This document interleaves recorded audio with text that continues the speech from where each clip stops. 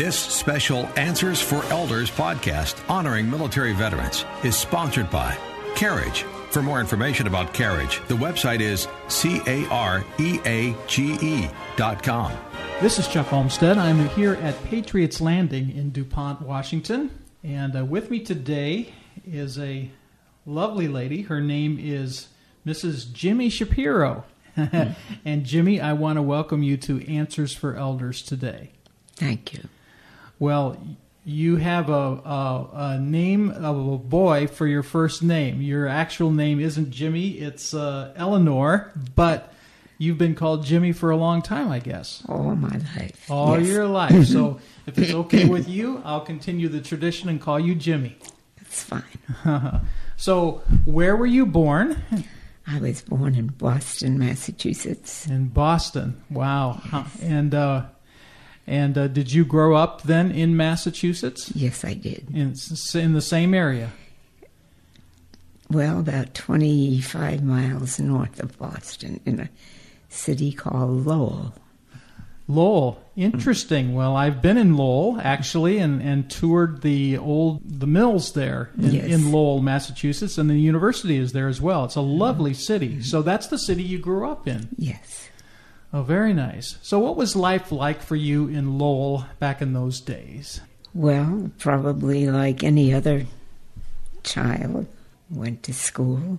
Were you part of a big family? Not a big family, really. Mm-hmm. I had a wonderful mother and father and one sister. I see. Yeah. So obviously probably went to school and went to high school. What were some of your activities for high school? Were you into sports or were you into what types of things? Music?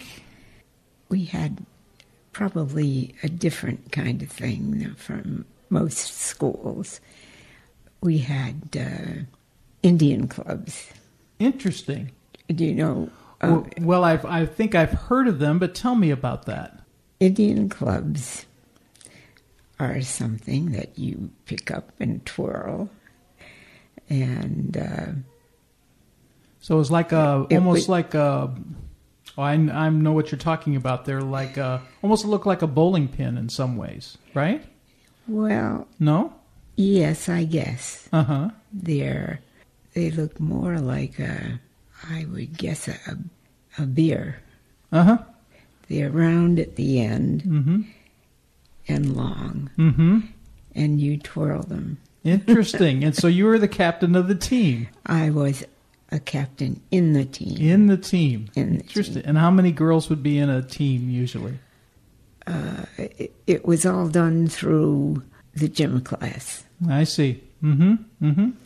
So in modern days, it would almost be like what a dance club would be now, what it would be like for cheerleaders and that sort of thing. Except it was a sports club, right? Yeah.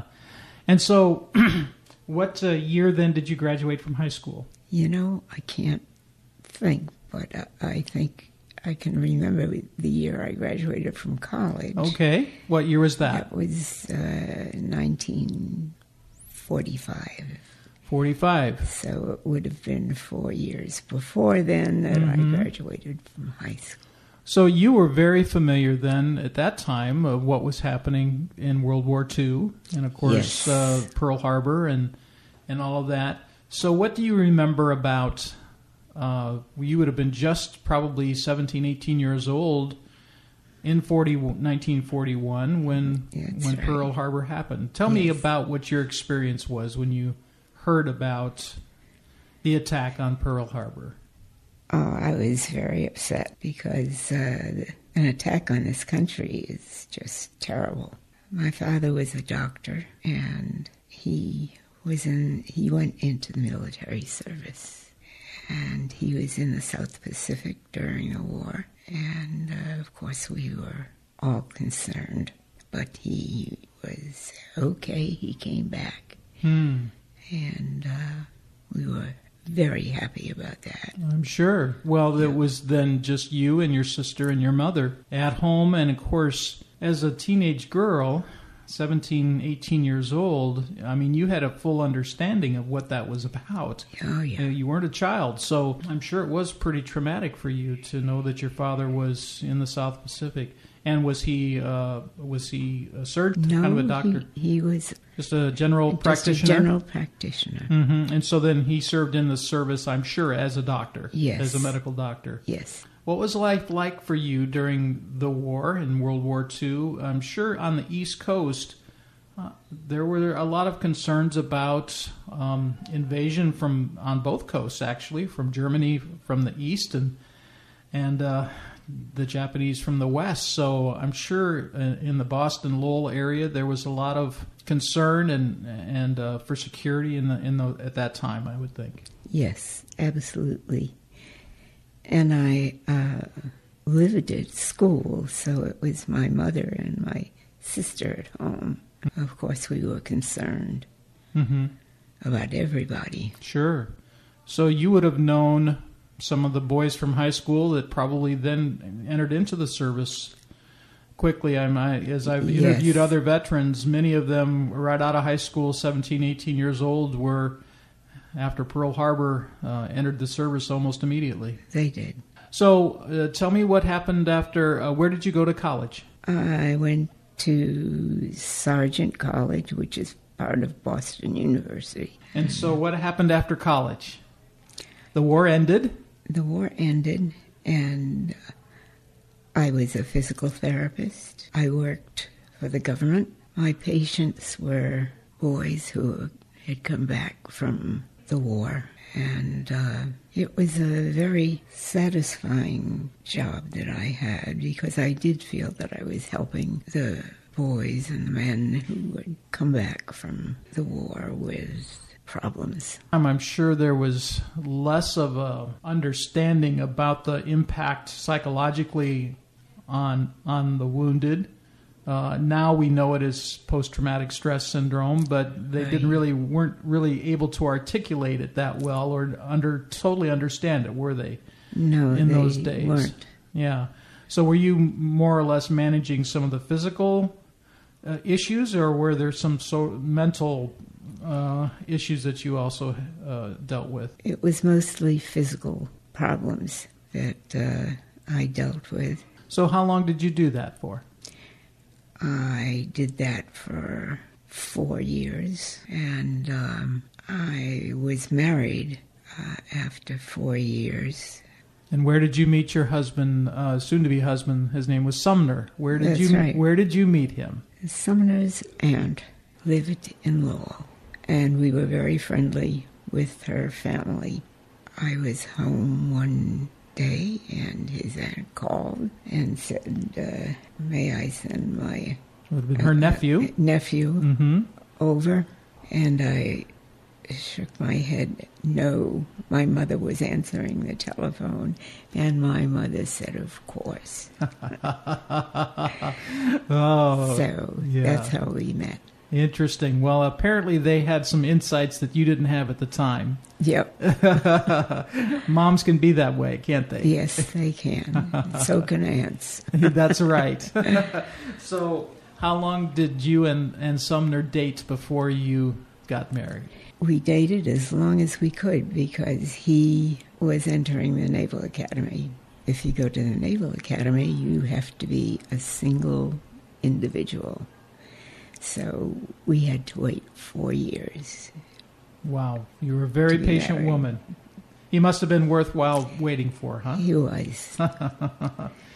So after the Naval Academy, you got married? Yes. And what was his first assignment? His first assignment, actually, was in this area. I think it was Bremerton. So you came... that was his first assignment after we were married. I see. Yeah. So you came... Were you able to come out to Bremerton with him at that time? I came to Bremerton by myself. It seemed like at that point I was always by myself. Well, that's the life of a Navy bride, isn't it? Yes, I guess it is. I hadn't realized what it really was until after I was married. And what was his assignment? What did he do on board? I think he was assigned to Bremerton, and I think it was a submarine that his first assignment was. I see. At that point, we had our first baby, a child, and I can remember Bremerton very well because it rained, and it rained, and it rained. The first day of sunshine, I took my daughter in her little carriage. I took her out for a walk, and we went up hills and down hills and up hills and down hills. And finally, there was a drugstore at the bottom of one of the hills. And that was wonderful because I bought her some ice cream. And we turned around, and I went up and down and up and down. And just before I reached our home, I looked down, and she had one shoe on. Oh, my. I couldn't believe it. So I turned around and again went up and down. At the drugstore, the owner smiled at me and held up a shoe, and he said, "I knew you'd be back." Right. And I was. But then I turned around, and finally, up and down, I got home. And I was so tired.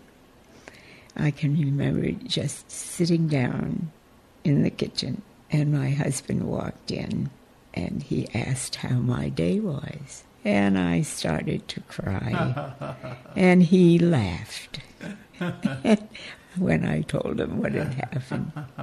And I was so angry that he laughed. It was really funny. Those are good memories, aren't they? They are. They are. Yeah. So after Bremerton, where did you go next? Back to New England. We had no home at that point, and he was aboard ship, so I stayed in New England with my mother and dad for several months. Then when he came home, he was stationed in Virginia. I went there to join him. Well, you described something to me that I'd love to maybe hear a little bit more about.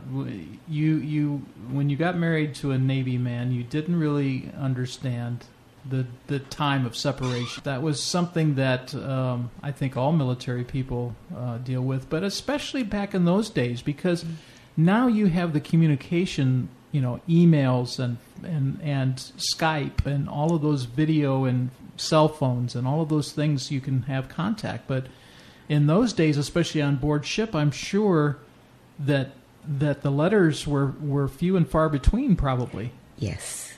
And then maybe when you got letters, you might get, 3, 4, 5 letters all in a row, right? It happened. It was really odd. He was on an aircraft carrier, and he invited me to go on the carrier. And, of course, I was able to take me aboard the carrier, and I was thrilled because I'd never been on a ship before. We met the captain. The captain invited me to dinner. And my husband said, "Sir, does that include me?" It did. Sure. I told the captain that I just didn't know much about the Navy. And he said, of course. We had dinner with the captain, which was apparently very unusual. I would think so. My husband was just an ensign. It was very interesting for him. I told him about my life. And he told me about life on the carrier. And he asked if I would like to see his quarters. And I said, yes, I would. Sure. So he showed me where he lived aboard ship. And that was very interesting. It was interesting for my husband as well.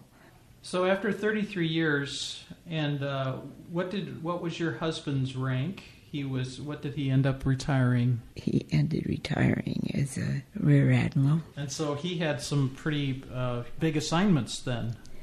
Yes.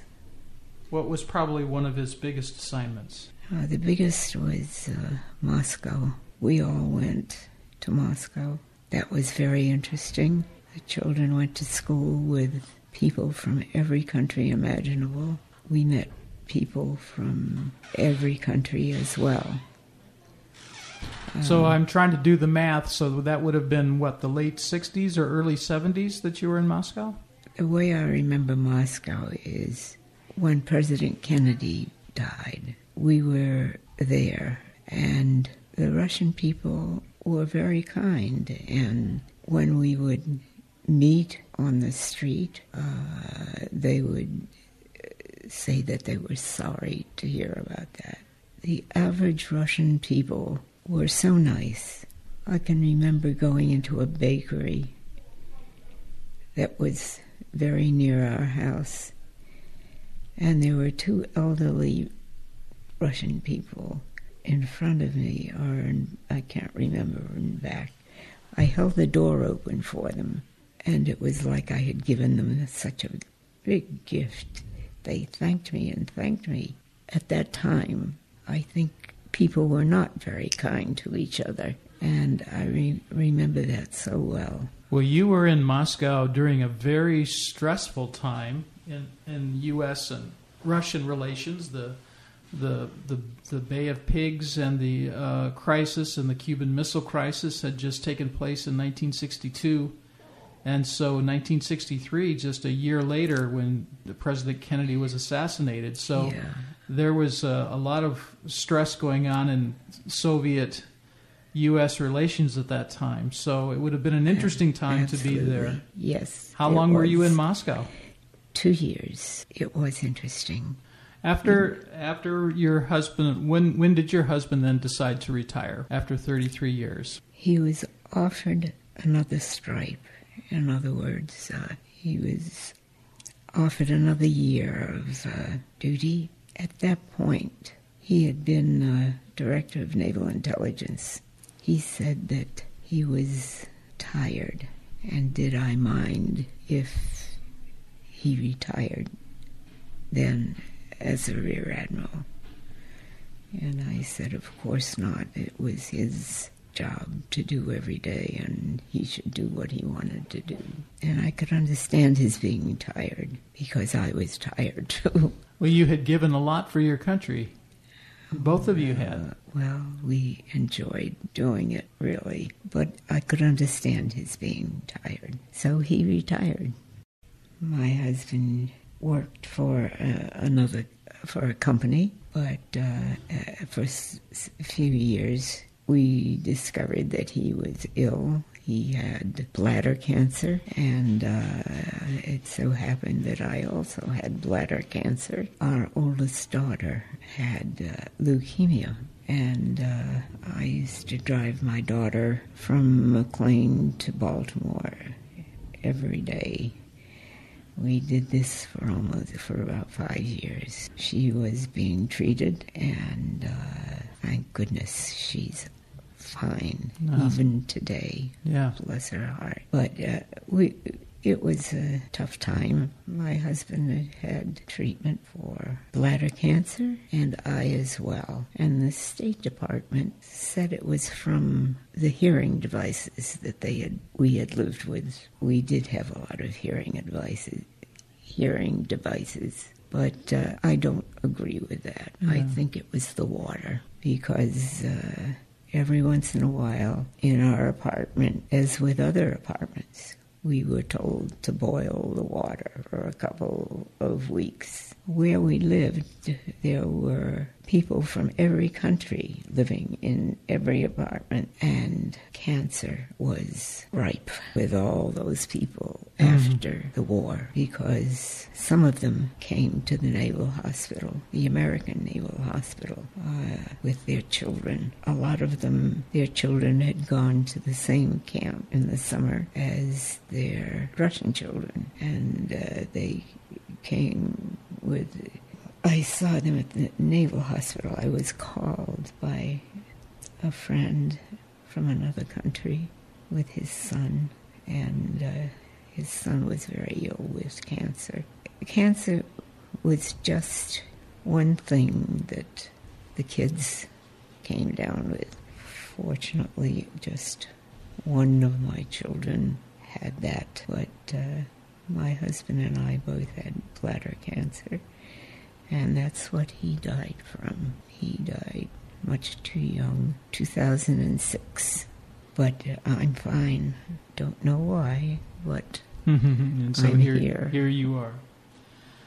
Well, Jimmy, I want to thank you for telling me your story, and very interesting story about your life and the life of your husband. I was watching your face when I said his name, Sumner Shapiro, because it lit up like it is right now. Mm-hmm. So I can see that you had a good life with him. Yes. Not easy, but wonderful. But a wonderful one. And I want to thank you for telling me your stories today. I'm sure that there are a lot of stories just like mine.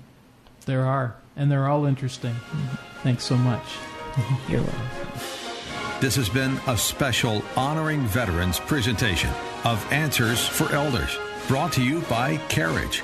For more information about Carriage, the website is careage.com.